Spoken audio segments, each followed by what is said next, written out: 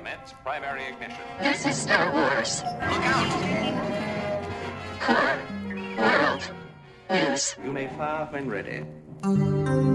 From the bright center of the galaxy, I'm Grex Kondak, and you're listening to Core World News, your hot news service providing in-depth coverage of the latest stories from every sector of the galaxy. This week, we join your hosts in the treetops of Kashyyyk for a special holiday episode of Core World News. Take it away, Ben.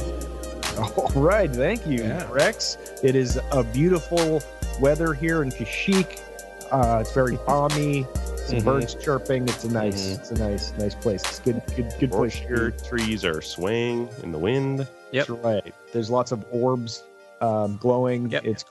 It's wonderful. I'm not at all Someone just handed me an furious about being cold. It's fine. It's good. It's all good. Yeah, that's right. It's warm here. Yep. It's constant forest jungle. There's a bunch of Wookiees you can snuggle if you get cold. It's great. Yeah, so special edition here this week. Yeah. We're a little bit late on our holiday episode. This is sort of a tweener holiday episode, so I appreciate you holding out for it and listening to it. Adam, I think you had this idea, right? This was what we're gonna talk about, since it's a holiday of sorts. Let's talk about the I don't know, The chosen one. Yeah, the chosen one. That seems like a holiday-ish thing to talk about. Yeah.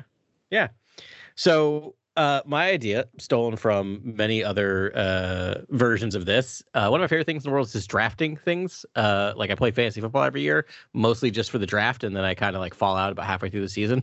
I love the excitement of a draft, and I thought it'd be fun to do a round of or a couple rounds of a chosen one draft, where basically I'm gonna randomly select who goes, and we have to pick a character from Star Wars that we think is the chosen one. We're going to do 3 rounds of this, which means we'll get 9 picks in total. And my favorite thing about this is it's going to get real weird by the time we get to, probably after 3. Yeah. So for other people, the premise here is that there has always kind of been a chosen one, but with recent entries into canon, there's a little bit of vagueness going on, and it could actually be other people. Are you saying the prophecy were the chosen ones up for interpretation? Is that what you're telling me right now? The prophecy misread the prophecy may have been. My favorite quote. I'm excited for some holiday fun, guys. Yeah, it's gonna be fun. It's real loosey-goosey, and the goal is, you'll name your choice, and then you kind of have to make your argument. You have to make your argument and get creative. Don't be shy for picking something out of left field. And I will. We have not assigned draft ordering yet. I'm going to do that live on air. How are you going to do this? Well, I have my little random number generator on my phone, and I'm going to do an alphabetical order. I'm 1, Ben's 2, and Grant's 3. So I'm just going to do random number 1 through 3 and see who comes up first. That sounds fair. Oh, Grant.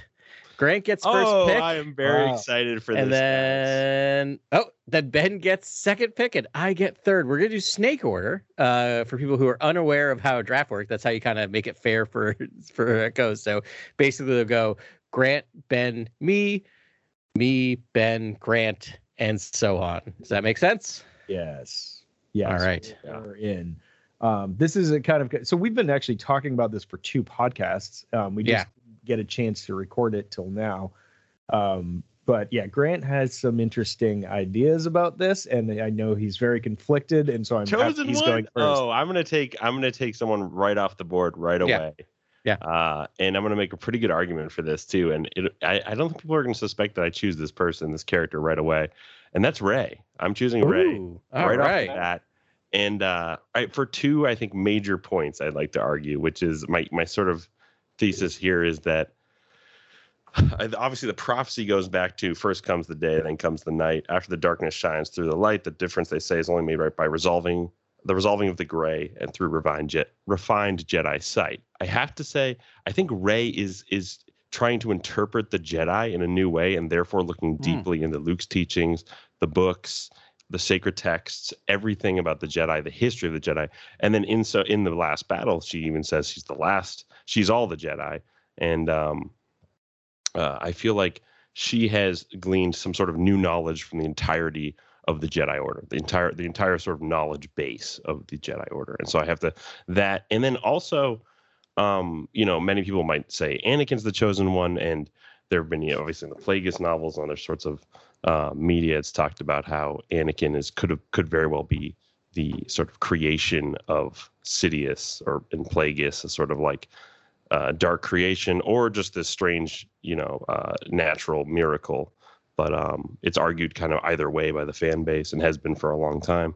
And I would argue Rey is also a product of dark science and sort of, if you want to argue in that direction. So I would just say she also could be an anomaly in the Force, much like Anakin was, and should be treated as such. And thus, I pick Rey as a chosen one. Wow. So I'm curious, what was the text that you read from? I think it was like a Journal of the Wills. I think it's in the novelization of like The Force Awakens or something. It's like the first thing that's uttered before the sequels trilogy sort of begins in the novels, I believe. Yeah. As much as the movies don't mess around so much with the Chosen One prophecy, the novelizations do bring it up a little bit. Yeah. It's in there. So I like that choice. I like that pick. Yeah. I think, you know, when I was doing just a little bit of research, because I'm like, all right, let me see if I can find how much of the prophecy I can find. Because there's no like, oh, and this is the actual prophecy. It's all hearsay. And there are some books, but a lot of it comes from Legends material. They talked about it a lot more in Legends, and canon has been delicate about how it sort of deals with that prophecy as they, you know, created this sequel. And I want to say it's in the Force Awakens novel that I found this, just at the prologue, I think, portion. Yeah, okay. I you know, that's something to be said of why we're doing this, right? Like it's odd that you think about it. Like the first movie in the Skywalker saga, or first in terms of episode order, begins with a prophecy. Yeah, we get 9 movies in this entire saga, and still past the 9th movie, we can still do this, right? And I kind of appreciate that. I've talked about this before. I like the fact that we don't get a clean cut answers. Prophecies are one of my least favorite devices in pretty much anything you can do. But I appreciate a prophecy that's never actually completely dissected, right? Where it's not explained to you. So, yeah. Yeah, it's like even we've seen the outcome and we don't know the answer yet, which is fun. So I'm going second here, and I'm going to take the low-hanging fruit because sooner or later we have to talk about it. You got to go with it's your first round. You got to do it. Got to do it. I mean, so because pretty much all day long, I'm like, well, this isn't really a dialogue. You're just explaining why you like it, and I guess we could try and hack your theories to bits, but I know they're sound because it's you guys. But the answer is, you know, the one back is like, yeah, but Anakin, right? Like, Anakin's the chosen one. If you Wikipedia it, that says the chosen one, and there's a picture of Anakin Skywalker there. There's, you know, I've got a couple quotes here. The one if we want to go like scientific, a vessel of pure force, the chosen one will be more powerful than any Jedi in history. And that came from actually Plagueis, but so not necessarily canon. A Jedi will come to destroy the Sith and bring balance to the Force. Could we not insert other likely chosen ones, or I guess debatable chosen ones? Could we not insert that into those same descriptions? I mean, like that's you totally could, but pure Force. Yeah. I'm just saying. Yeah. No, I know. It's. That's the fans might vote with you, honestly, Ben. I think it's the safest bet. Like you said, when you look it up in the Wikipedias and the visual dictionaries, it's Anakin Skywalker's picture is not far from chosen text. Yeah. Qui-Gon starts it off. He's like, "This is the chosen one." I mean, far be it from me to argue with Qui-Gon Jinn. You know what I mean?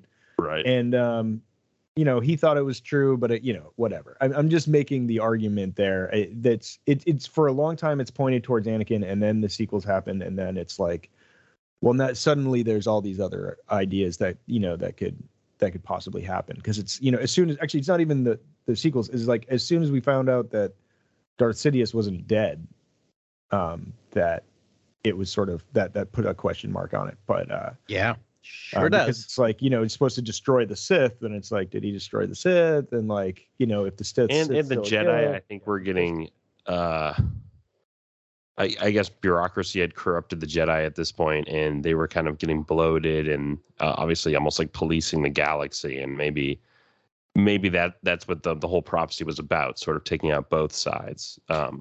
Bringing down the numbers of both light and dark, sort of balancing the Force. And I mean, if you want to make the point that Anakin did that, basically, that makes perfect sense. That actually, right. He boiled it down. He did do that, and it's terrible. Yeah. It's a horrific act, but it kind of plays to what the actual wording of the prophecy. And that's the tough thing, right? With Anakin, I think the argument always is if he's a chosen one, it's less about like chosen one doesn't mean like you are this like thing of virtue.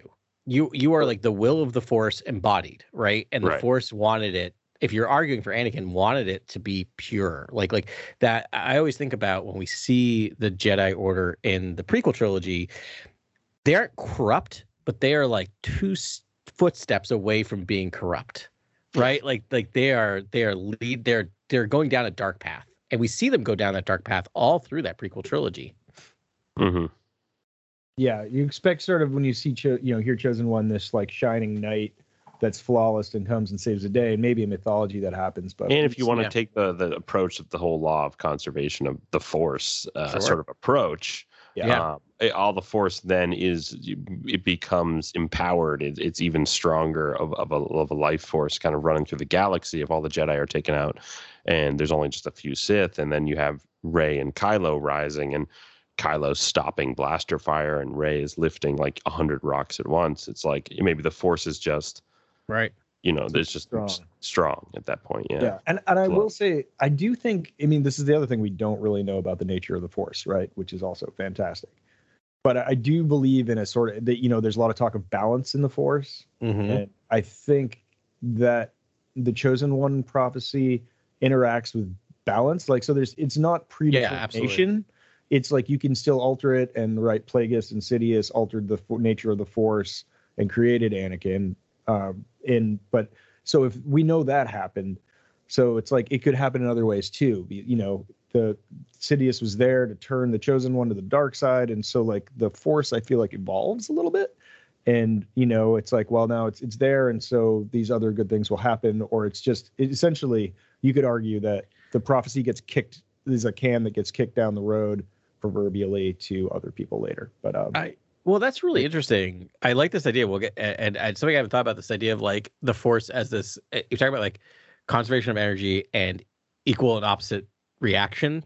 Yeah. Right. Like it is reacting to the fact that Sidious is manipulating it. Right. And the fact that the Sith for millennia, based on the old EU, which is most of it's been recanonized at this point, this rule of 2, right? Like they've boiled their power down to 2.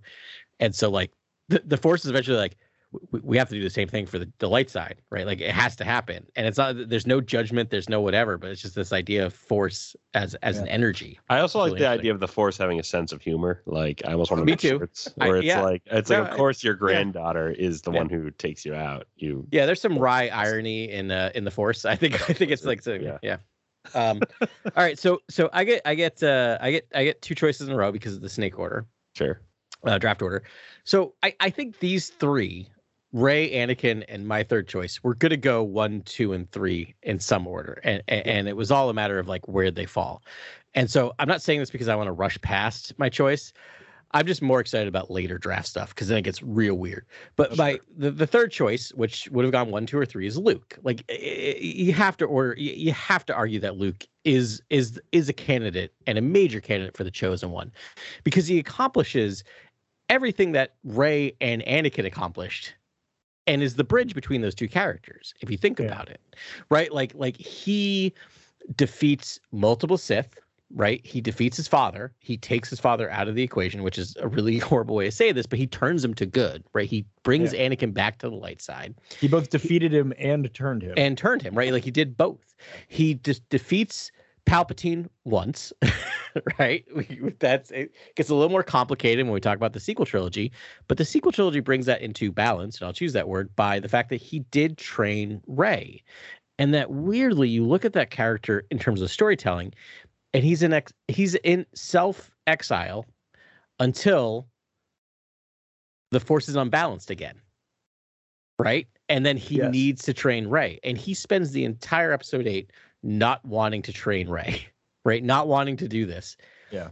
And he's forced to do it, right? Like the Force forces him to get back as into much the game. as you could argue that Anakin's part of the, he's pivotal in these dark side junctions of the shift, the major shifts in the Force. Luke's there for the big light side junctions, saving his father, to training Rey to make the difference that she makes, all that stuff. It's like, it's and obviously it's the Dave Filoni likely thinks it's Luke, given that there's that Rebels episode where Darth Maul asks, "Is he the chosen one?" to Obi-Wan, and Obi-Wan says, "Yes, he is the chosen one," and that's said verbatim in Star Wars. So that's almost the best piece of evidence you could present. It's hard not to take that as the end all be all. And the other thing is like, so he is still there for like, he is so pivotal in Rey's training that Rey at the beginning of episode 9 is just seeking Luke out, basically, right? Trying to commune again with Luke. At the end of episode 8, he just says a couple of words to Kylo Ren, "See you around, kid."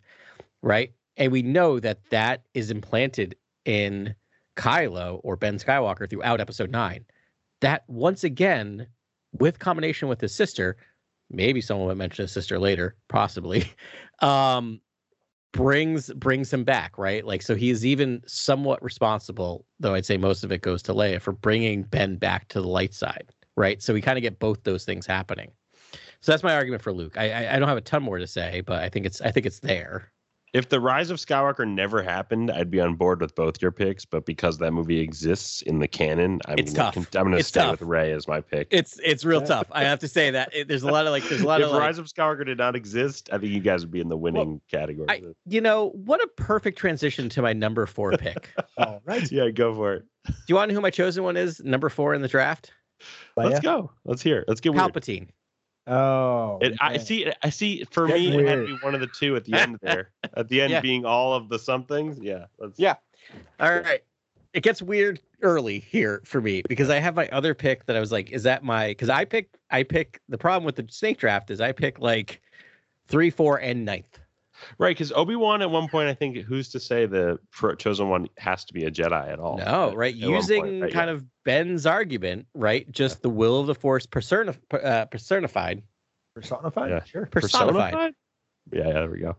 I may have poured myself a bubble before this, but we'll move forward. So here's my argument.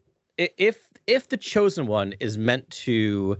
And that's the big question. We don't know what the chosen one is actually meant to do. But if the chosen one is meant to bring an end to the Sith, as Obi-Wan argues, right? In episode 3, you weren't meant to join them. You were meant to destroy them. Who destroyed the Sith better than Palpatine? I mean, that's a stretch, but okay. I think about it. Like he brings Anakin into the Sith, who destroys him. Right. Like, the first time. Then he spends all of episode 9, presumably episode 7, 8, and 9, because they're all canon now, trying to bring Rey to the dark side, and who ultimately destroys him, but his own granddaughter that he helped create through science and dark magic. Right. You could argue he's like the most Oedipus since Oedipus, right? Yeah.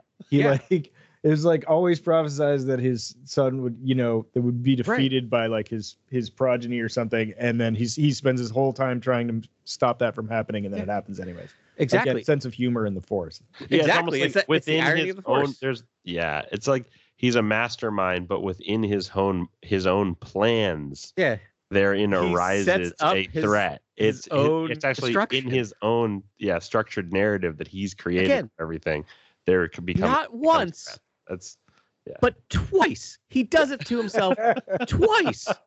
Yeah. And the rule of 2, which existed since Darth Bane, so for thousands of years, I think, is that the time frame for Darth Bane?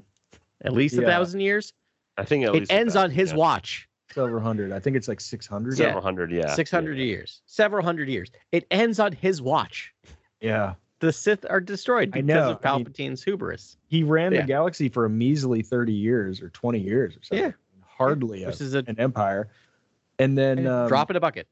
Yeah, drop in the bucket. Like he was. But where's the refined Jedi sight? Where's the sort of like, how does he exhibit any sort of Jedi behavior, understanding?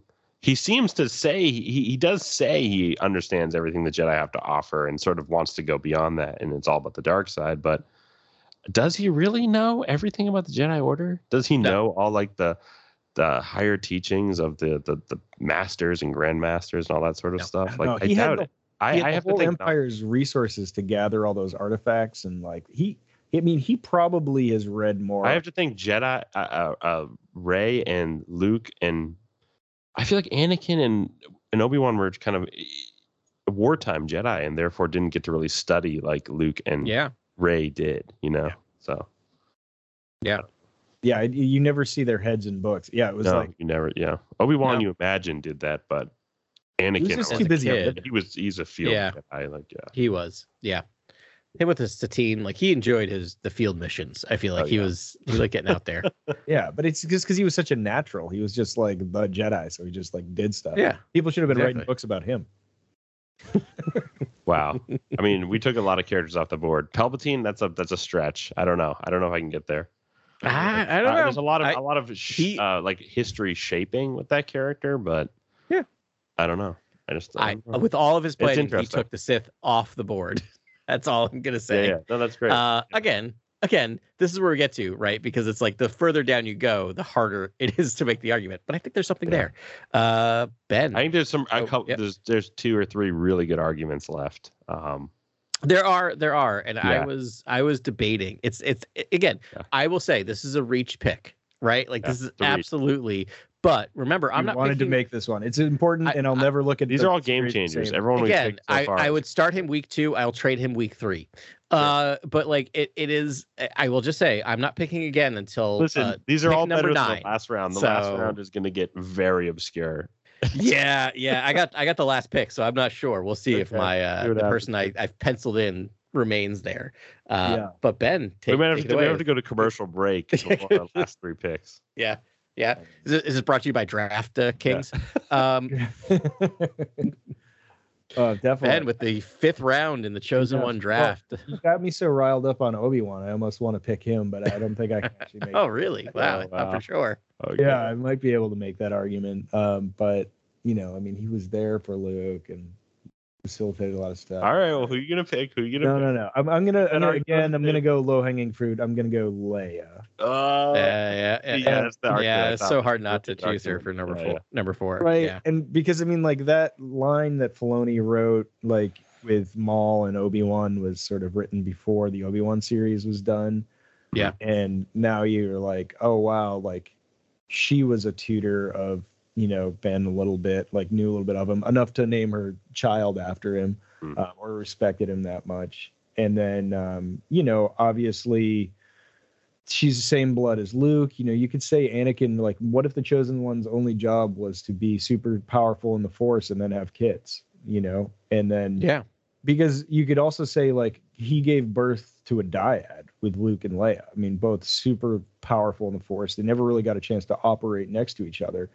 But performed duties in the galaxy in different silos that really helped save the day, kill the Sith and save the galaxy. You could say the rebellion was Leia, and she was a beacon of hope that really fomented the whole thing. She obviously trained Rey. She probably spent more time training Rey than Luke did.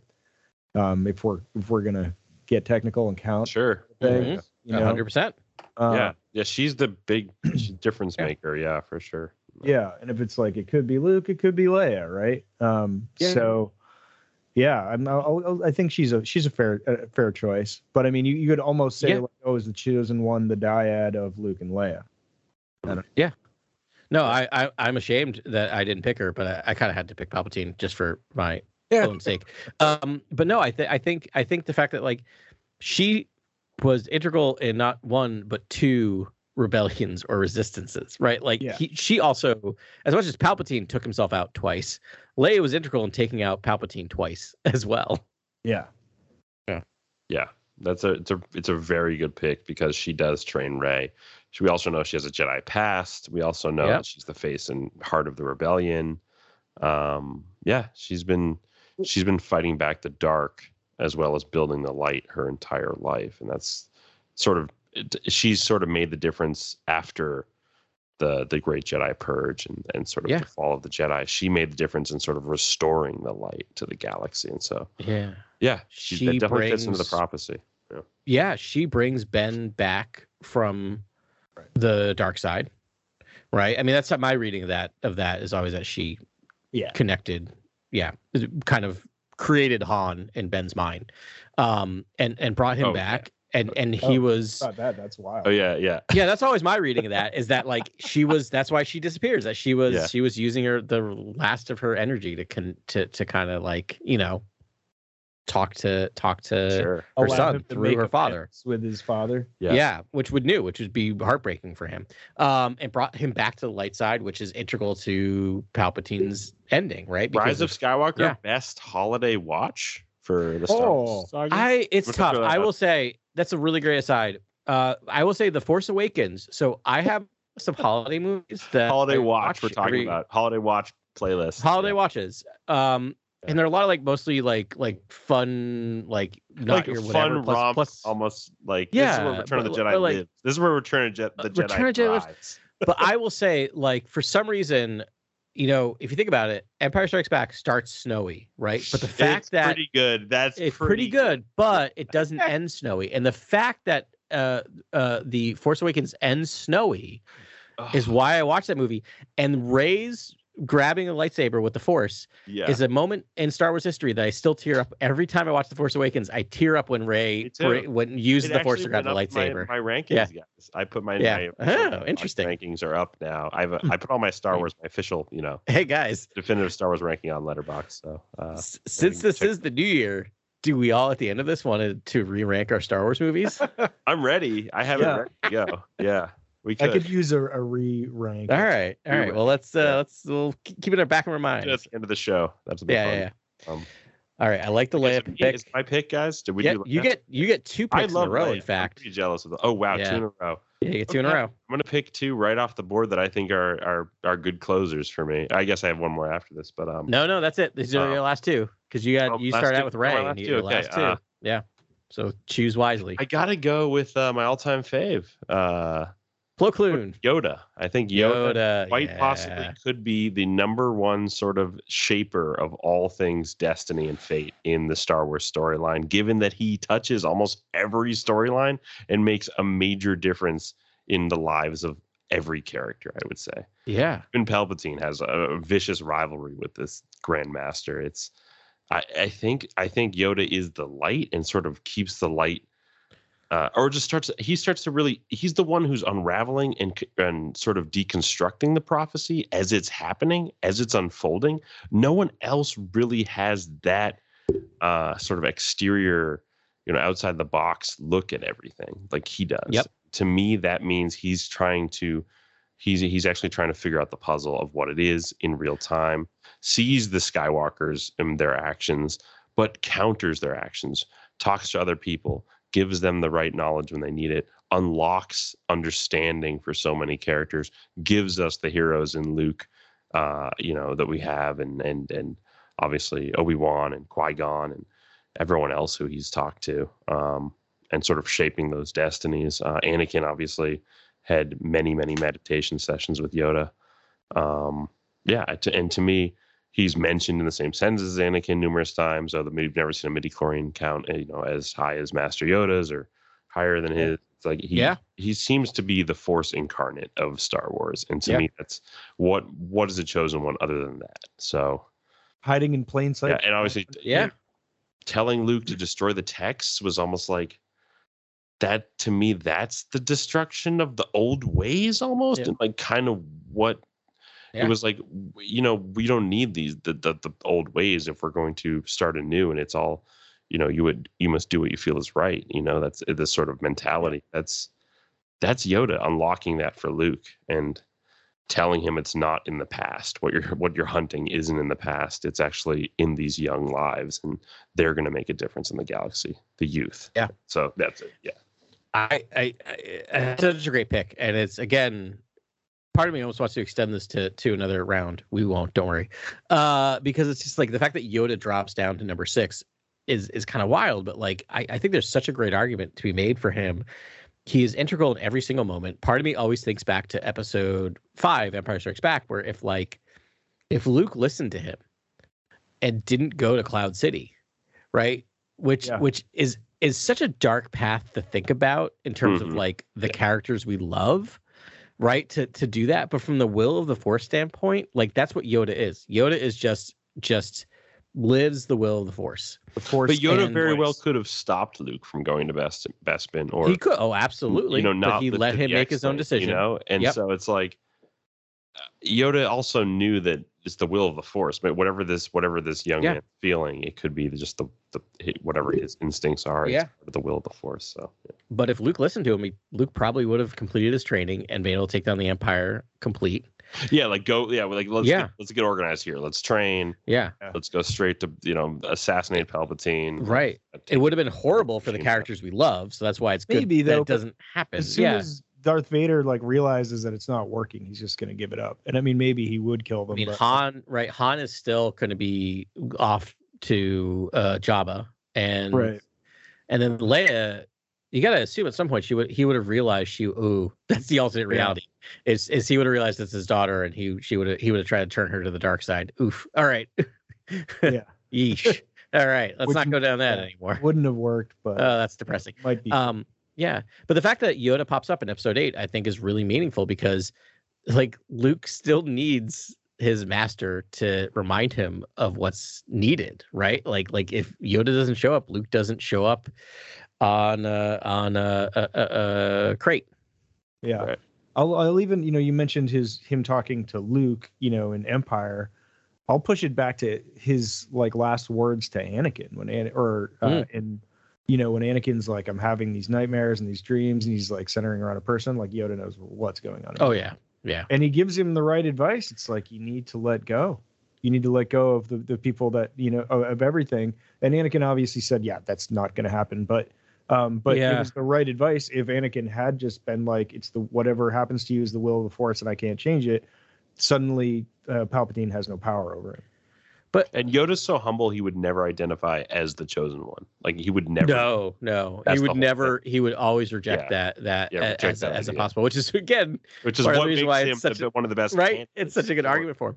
I mean, I know it's such a cliche. Yoda is the best teacher, but come on, Yoda is the best teacher and the best parent because I think about the Anakin moment, right? Like he gives Anakin every opportunity to fess up.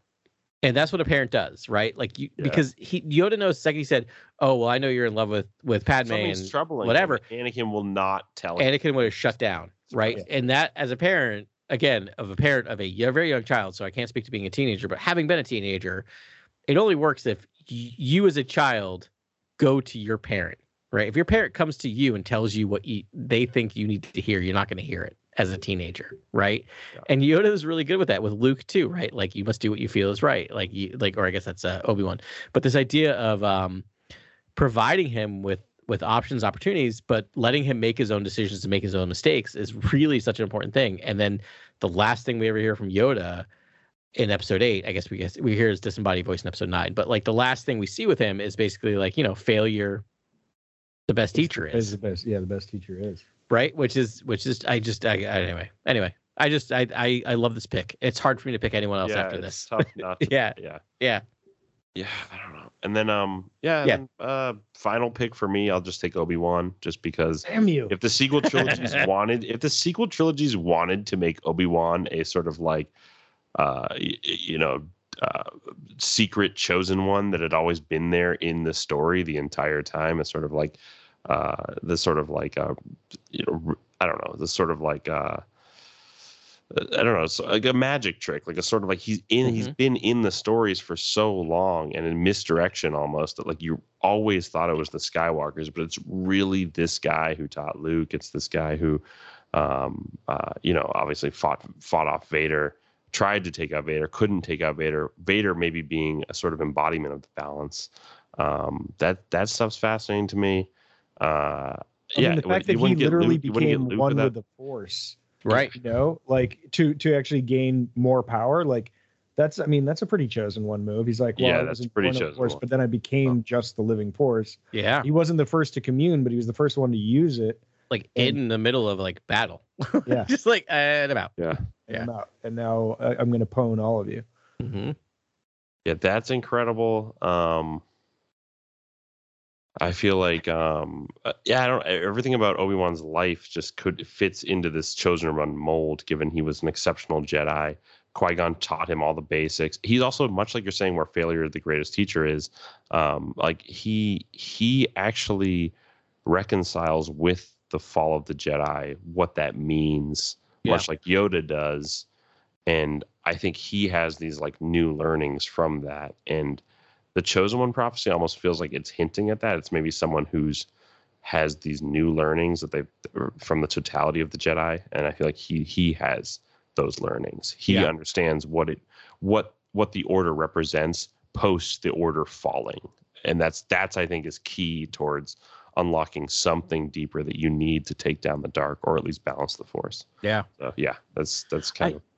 There's also the sacrifice part, which we kind of hit out a little bit of him becoming one with the Force, but like it's hard, right? If we're gonna take Star Wars, if we're gonna ignore that it was a standalone movie in 1977, right, and bring in everything else that's happened in canon, like you have to believe, if you go back to A New Hope, that he didn't have to die at the hands of Darth Vader. Yeah. No, Not to say like he could have his choice. taken Darth Vader, but he could have escaped. He could have done lots of different things. He chose to become one with the Force at that moment, because if you play that game out, like let's say he survived, let's say he was just like, and I'm out, and runs away and gets out on the Millennium Falcon with everyone else, and he's there. If he's just over a radio telling Luke to use the Force, do you think Luke would be like, okay, cool, I'm going to listen to you? No. As the Force goes though, communing, like there's that moment where like that's the only way that Luke destroys the Death Star, which is the only way that the Rebel Alliance is saved, which is the only way that like you can almost do the dominoes falling of like if he didn't choose to become with the Force at that moment, Luke doesn't rise up to work with Leia and Han to defeat the Empire. Yeah, he even says to Luke, I'm getting too old for these sorts of things. It's because he needs a younger Jedi to step in. And he also knows, after having communed with Qui-Gon, that if he passes into the Force, he'll be able to communicate with Luke anywhere in the galaxy. Right. And Luke's also a starfighter pilot who's going to lead this, attack on the Death Star. Who knows if that was foreseen by Obi-Wan, but nonetheless, I'm right with you there, where that was a major strategy, and that's he gave himself to the Force for that very reason. So it's pretty powerful stuff. Yeah. It's good Chosen One sort of evidence. Yeah, I mean, in my headcanon, it's sort of, you're right. Like he survived his challenge. He actually won his challenge and then had to deal with the burden of it, right? And he did he's in his eyes, he failed because he didn't raise the Chosen One. The irony if he really was the Chosen One the whole time. But then, then it's like this slow ascent towards apotheosis, right? He just gets like wiser and wiser, listening, communing with the dead, and then finally, chooses apotheosis, which is my favorite word, and it means becoming one with the gods, right? And having so heavily damaged Anakin, he almost kept the Force in balance. It could have just been two Dark Lords, fully empowered that are just taking out everybody. But, Anakin is left just a cyborg after that fight. And so it's like he almost created a state of balance. Yeah. Yeah. Oh, that's interesting, man. You're right, because he depowered Anakin. Yeah. Yeah. And it's interesting too, because tonight. I know, but if you also pull in now like the Qui-Gon series, which is canon, right? We know that Obi-Wan has had 3 real battles with Vader. Yeah. Right? Like the episode 3, what happens in Qui-Gon, and then Obi-Wan, and then what happens in episode 4.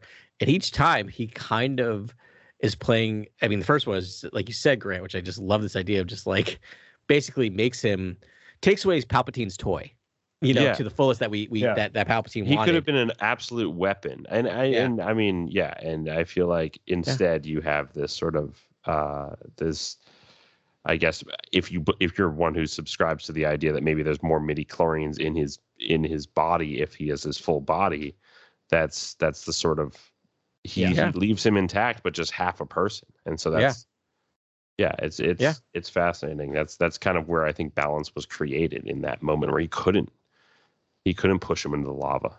He just Well, he had several chances to it, kill Anakin and didn't do it. Like he could have killed him again in the Obi-Wan series. It didn't. I mean, that's a thing where it's like, well, maybe if I kill him, someone else steps in his place or something. But it's like, instead, I'll just leave you underpowered and no. And I mean, he just knows he can't take his brother's life. Like he just can't. Exactly. I mean, Obi-Wan is the whitest knight of the white knights in all of Star Wars. That's always my argument, right? Like he can't finish off, and for a good reason. Like he totally could. He's the person. He also kind of truly believes the Emperor had to be.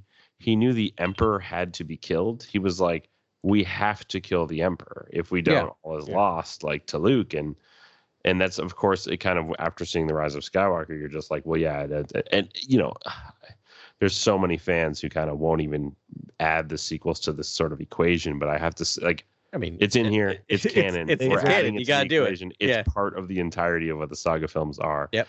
And obviously, just killing taking out the Emperor was key to restoring, the galaxy, peace to the galaxy and whatnot. So I feel like, he always knew that, and that's another great piece of evidence that kind of pays off with Rey. If they wanted to make Rey Obi-Wan's granddaughter, I would have been 100% there for that. Sure. As a secret sort of like chosen one.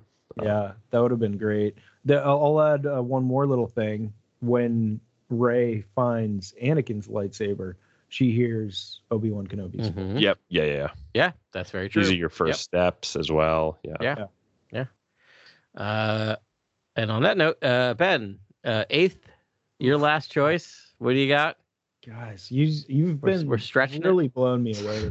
But like each time I hear one of you talk, I'm like, no, that's the real choice. So I don't know. I'm just going to be boring here, and just sit back and enjoy the show. But I guess I'm going to say Ben Skywalker. Nice. Okay, yeah, that's a good pick. That's a great pick. I love that pick. Fantastic pick. I had the basic. I'm like, I'm just going to go down the basic lineage here, starting with Anakin and sort of who they've got. And I mean, not a great Jedi presence, right? Petulant child, turns to the dark side immediately, tries to like wave the Sith flag as hard as he can. He actually never becomes a Sith, which is interesting. It's very interesting. But it tries to be that person and ultimately can't, and comes around to his destiny to finally defeat the Sith once and for all from the inside. And I mean, that's kind of all I got there. I mean, and much like Vader's could be an embodiment of balance, being stuck between light and dark. Kylo, I think, represents that to an even stronger degree. I feel like Kylo it really truly is the struggle between light and dark. He is constantly pulled to the light. Yeah, and tries to be with the dark, but even when he's with the light, he wasn't satisfied there. Like he's like literally stuck in the middle of both of them. He is the balance, but it's like this is why there are no gray Jedi. It's just sort of like if you start dabbling in bad things, you're dark side. Yeah, you're gonna get pulled over there. Yeah. Do terrible things, and once you've done that, you're not Obi-Wan Kenobi. Yeah, I mean, his last dying move is to save Rey, right? Who is the one able to destroy Palpatine, which is, again, one of my favorite moments in Star Wars is she defeats Palpatine through defense. That's it. Right, exactly. I just love that moment. It is a weapon of defense. Yeah. Yeah, and she wouldn't have been there without a lot of people, but definitely not without Ben Solo there to help. Yeah, which is also, if you think about it, like we talk about Luke training and Leia training her. I'm not gonna say that Ben trained her, but Ben Solo is just as impactful in her journey, right? Like her entire mission through half of Episode 8 and all of Episode 9 is to basically try to bring him to the light side. Yeah. It's kind of beautiful that we think that it's like Poe who gets the message from Luke Skywalker, or Rey getting all these teachings from Luke Skywalker. But with Luke Skywalker sort of projecting himself across the galaxy, this sort of like astral projection, and sacrificing himself, Kylo does exactly that at the end of the saga films. He sacrifices himself for Rey. Did he not almost think back to what Luke did to him, that sort of mind-bending sort of projection? Did he not think back to that and sort of understand the teachings from that moment, even though that it embittered him and it was as sort of to his jest towards him. It's like that's powerful stuff when you think about it. So I love the Ben Skywalker pick because that's why it's one of my favorite moments in Star Wars is when Ben Solo comes back from Kylo Ren, because you're right, Grant. It's like there was this flood of teachings from the light side he was holding. Yeah, exactly. You feel the cogs turning in his head. Yeah, for sure. Yeah, and it was like this catharsis where he's like, I can just be good again. I am the ultimate Jedi for a second. It's just through all of these things. Yeah, I love that, and I love the fact that like we talked about this idea of the dyad prophecy, and is there a connection between the dyad prophecy and the chosen one prophecy? Right? Are they just two sides of the same coin? A dyad in the Force. Yeah, it's like I think we talked about this like way back, probably like 2 episodes after our like major our 3-episode Bender episode 9. It's just like, is the dyad just the Sith version of the chosen one prophecy, translated differently or misread, right? Like, and so it makes or does sense it connect to the rule of 2 in some way? Right, or the rule of 2, yeah. Have they all been misread in some sort of? Yeah, I mean that's the other one which I can't really do, but I was holding out in case you guys all went bonkers with your picks. But I mean, Rey and Kylo, you could sort of like you could pick a dyad as sort of chosen. Yeah, sure, for sure. Yeah. All right. I'm dying to know, Adam. What Adam, what do you let's go. Oh man. All right. So number 9. There's some stuff still left on the board. I'll say what I could have gone and didn't go kind of quickly is I could go Qui-Gon. Qui-Gon's left there. Qui-Gon's definitely, you can make an argument, but like I'm less excited by that. He's that first domino. Like he's definitely that first. He's definitely first domino, but that's like then it's just like domino. He's the finger that pushes the domino. Exactly. Exactly. He plays an important role, but it's hard to say. If I really wanted to get kind of whatever, I could say like Mace Windu, but I can't quite get there. So I might go wackier here and feel me out. I will say 9th pick. I don't have a well-constructed argument, but I have an argument. All right. I'm going to go with, this might be from reading the little golden Star Wars books to my child every night, and she's been obsessed with the sequel trilogy books. Okay. I'm going to say FN2187, also known as Finn. Oh, wow. Okay. As our chosen one. And hear me out. Okay. Maybe. Again, late round draft pick. This is where I'm picking my kicker, right? Like I'm just filling out my roster. Yeah. Sure. But there's an argument that could be made. And the fact that we do find out that Finn is Force sensitive, right? We do find that out in episode 9. And what's fascinating about this is the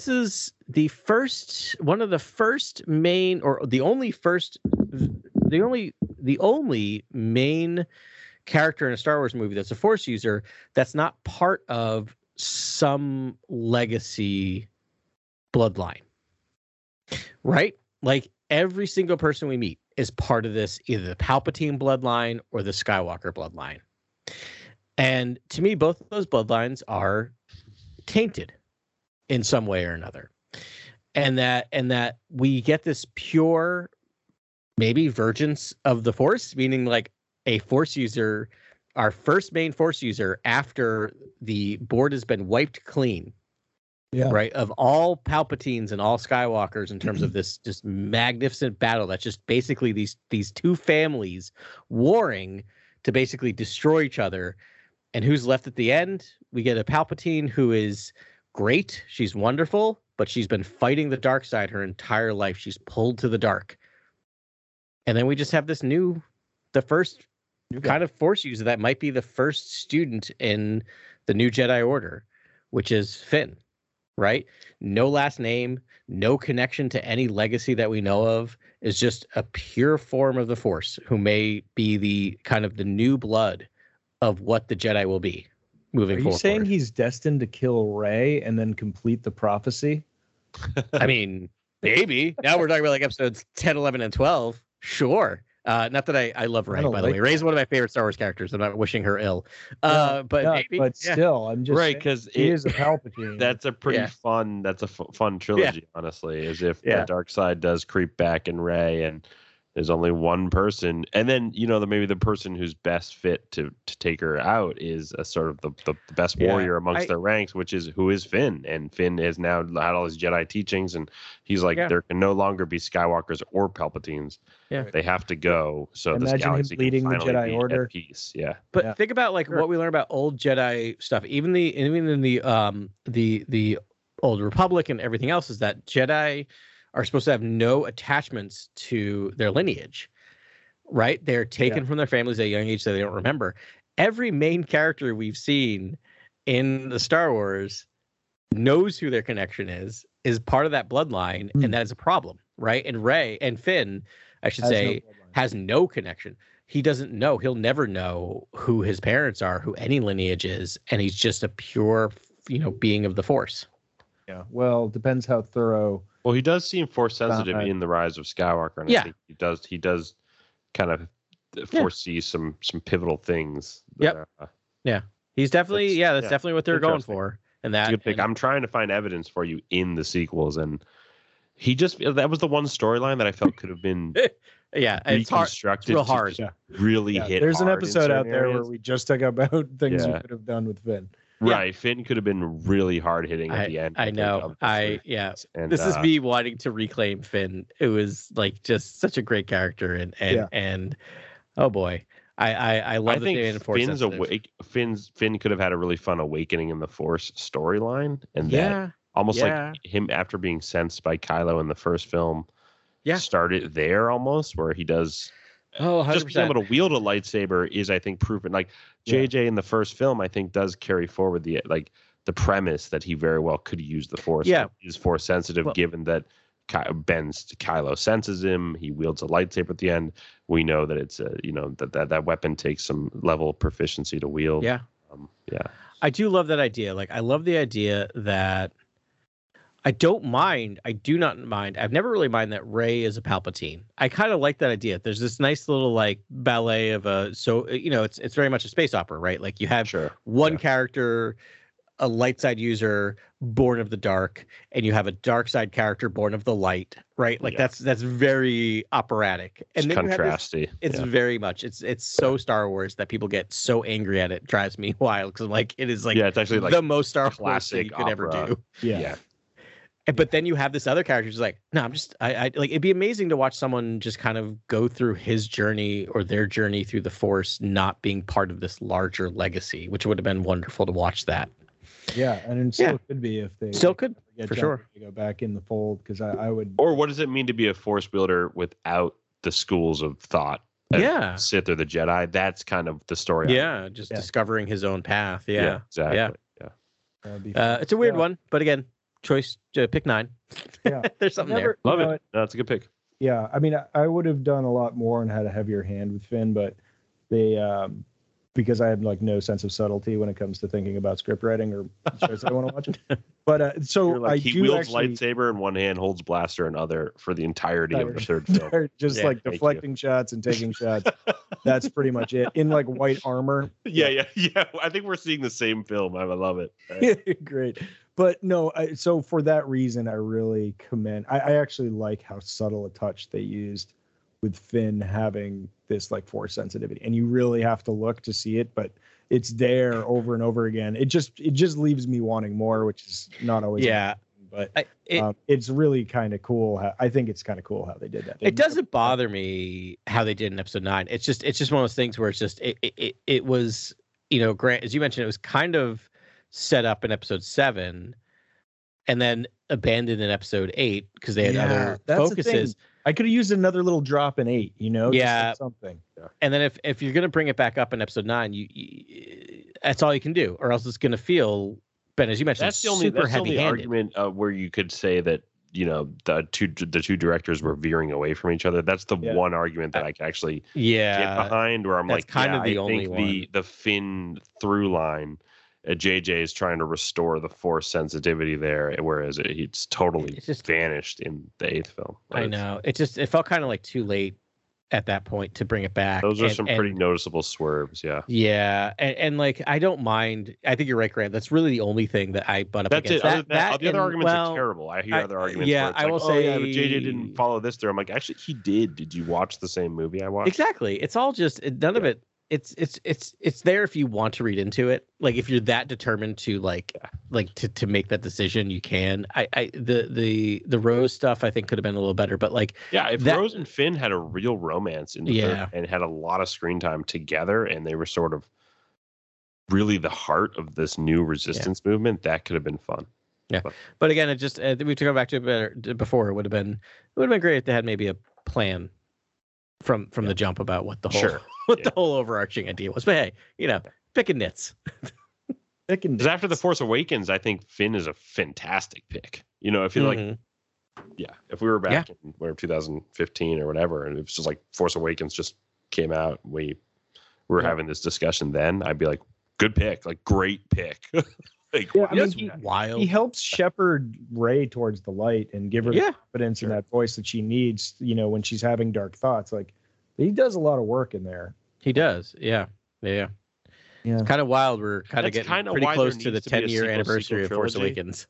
I think Finn's story alone it calls for the need of a sequel trilogy, in that we need Finn. We need some resolution with Finn. We need to understand what his trajectory is. Like, I still don't know what his trajectory is. He's the character I'm most interested to see in his story, and I love Rey. Like, Rey is one of my favorite Star Wars characters, but I kind of like but like there's not like, I don't know. I know. Yeah. And again, any screenwriter can please prove me wrong. It's not like this is the only way to do it, but I have very little questions about what her path is in the galaxy. And Finn's just wide open. His story is still wide open to me. Yeah. After touching the dark, it's always going to creep back in her life. We know that story. It's and obviously she's also a sort of white knight figure, a messiah sort of figure. But yeah, Finn is. I really want to see what maybe if it is true, and there are rumors that they are going to do a story set just after the sequel trilogy. I would love to see Finn involved. I think that'd be super fun.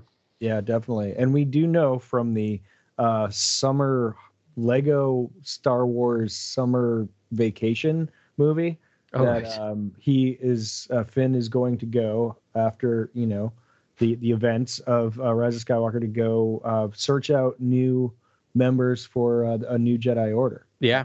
And I would watch the heck out of that. That's so cool. Finn's a fascinating character to me because, like, be a great if you really want to sort of prognosticate where he could go, I have to think he is going to be this sort of like guardian of Rey's new temple and sort of, but be a jack of all trades, maybe, like, use a blaster, use a lightsaber, use the Force, but also just be this, a staunch hero for whatever war is up ahead.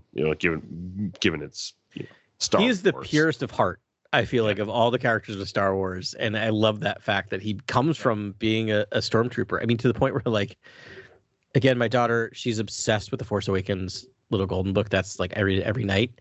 Mm-hmm. And like in that, the illustrations show him as FN2187 until he like changes, and she's 2.5, so she points at everything saying, "What's that? What's that? What's that?" So I just name all the characters. We talked about we talked about the bounty hunters a couple weeks ago, but she points, and when he's in stormtrooper garb, if I say that's Finn, she goes, "No." It's FN2187, and the second he's wearing post jacket, then that's Finn. And which is like it's such like through the eyes of children, right? Where you just watch that, you're like, oh, that is like you watch him kind of change into Finn, right? Like after that moment, and just coming from being a stormtrooper to being like the most purest of heart in Star Wars is kind of a beautiful thing. You could say he has the sort of Vader like transformation in his first scene, right? Like he sheds the armor and chooses the light, like, and that's how we meet him, which is kind of a cool. And if somehow there's going to be a resurgence of stormtroopers or some sort of enemy force in a sequel story, who better to uncover those armies or those troopers than a former trooper, a soldier like Finn? He's a great sort of spy character who can go out there and maybe identify what could be a new army. Yeah, he's a great character, a great as catalyst for a new story. set after the sequel trilogy. So, yeah, he would be fun to watch. I would love to see more stories. John Boyega is such a fun actor to watch. So good. I thought he was just getting started. Like, he brought so much energy to the role where I was like, where's the series after this? Where's like that character just got its legs like right at the end of the films there that you almost just want more. Yeah. Oh man, I'm having thoughts about like what a sequel like First Order could look like, and just like more damaged and like more scrappy armor, and like it's just a remnants, and they're just like a militia, a roving militia looking for a purpose, and they're much smaller. Yeah. Kind of fun. Well, I always think of like the old EU where you get the uglies, which were all the spaceships that the rebels, which are kind of like together from like TIE fighters, X-wings, and like just like this real like militia, just really like half of them are missing parts of their armor. They're wearing like cutout helmets, like just like real, just like yeah. It could be kind of cool. It could be. There's definitely something there. Yeah, they'd have to change their name from the First Order to something else because they wouldn't look very orderly. But no, yeah. Anyways, well, if it could be a larger Mandalorian war that happens in the sequel trilogy, it doesn't have to be. It doesn't have to be that. I don't. I can't imagine them going back to the Stormtrooper well again. It just depends how close to it, and I feel like they would milk. Well, we have to change the remnants again. It's just an excuse to have Stormtroopers every once in a while drop in, and I can see doing it. It's not necessarily what I want. I would prefer they go a different way. But you're right. But it's tough. Like, yeah, there's definitely something there. That was almost the series. Like, it's almost like his the premise for his character is almost the perfect premise for like a series, which is a Stormtrooper, like a Stormtrooper series. And, I would argue they wouldn't do that just given that Finn represents that in the saga films, that it's kind of no need to do that story. But that's kind of why in Andor we're getting the sort of like security officer turned maybe Imperial officer. We're not really diving into Stormtroopers. It's not really a thing. But kind of would be a fun show, maybe. Like Finn, there's something there. Finn still, operating as a Stormtrooper might be a fantastic show. John Boyega still looks incredibly young, but obviously I don't know. That's we're way past that character at this point. But no, actually I'm just thinking like the Taika Waititi still looking for an idea. Like it would be a better series than a movie. But like he would make a laugh out loud funny Stormtroopers like series. Making it like very serious and doing some things, but also having it be like very like Jojo Rabbit sort of like making fun of themselves as they're because they're space Nazis and all that, and just sort of like the hypocrisy of it. And there could be some fun. You could almost do that in terms of like also like the Battlestar Galactica series. Like I always think about that show. I always connect to when they would cut back to I think they're called the Viper pilots, would cut back to their like barracks and they're like playing cards and just like that would be kind of awesome to watch, like Stormtroopers going through that, but also like off, like in their barracks, like what are they, like humans? And then you could get a little more. I mean, it would be definitely a dark series, right? Even if you did some comedic stuff, because you're dealing with basically space Nazis. But there's something there. Yeah. From a lot of different aliens and whatnot. Yeah. But tortured and pressured and conscripted, dog eat dog, and fighting to go up the ranks. So and we've seen it in the comics. They've done good jobs with it, like the Han Solo Imperial Cadet series. Was good. Yeah, nice. All right. Well, we would diverge there a little bit, but worth it. I love that the person we talked about was Finn. Makes perfect sense. You're welcome. That was actually I learned something today, like I always do, you guys, but I learned a lot today, and really made me think about all these characters in a whole different way. And now I got to go buy an Obi-Wan Kenobi lightsaber, I'm pretty sure. Yeah, you do. Or 3. Anywho, that was great.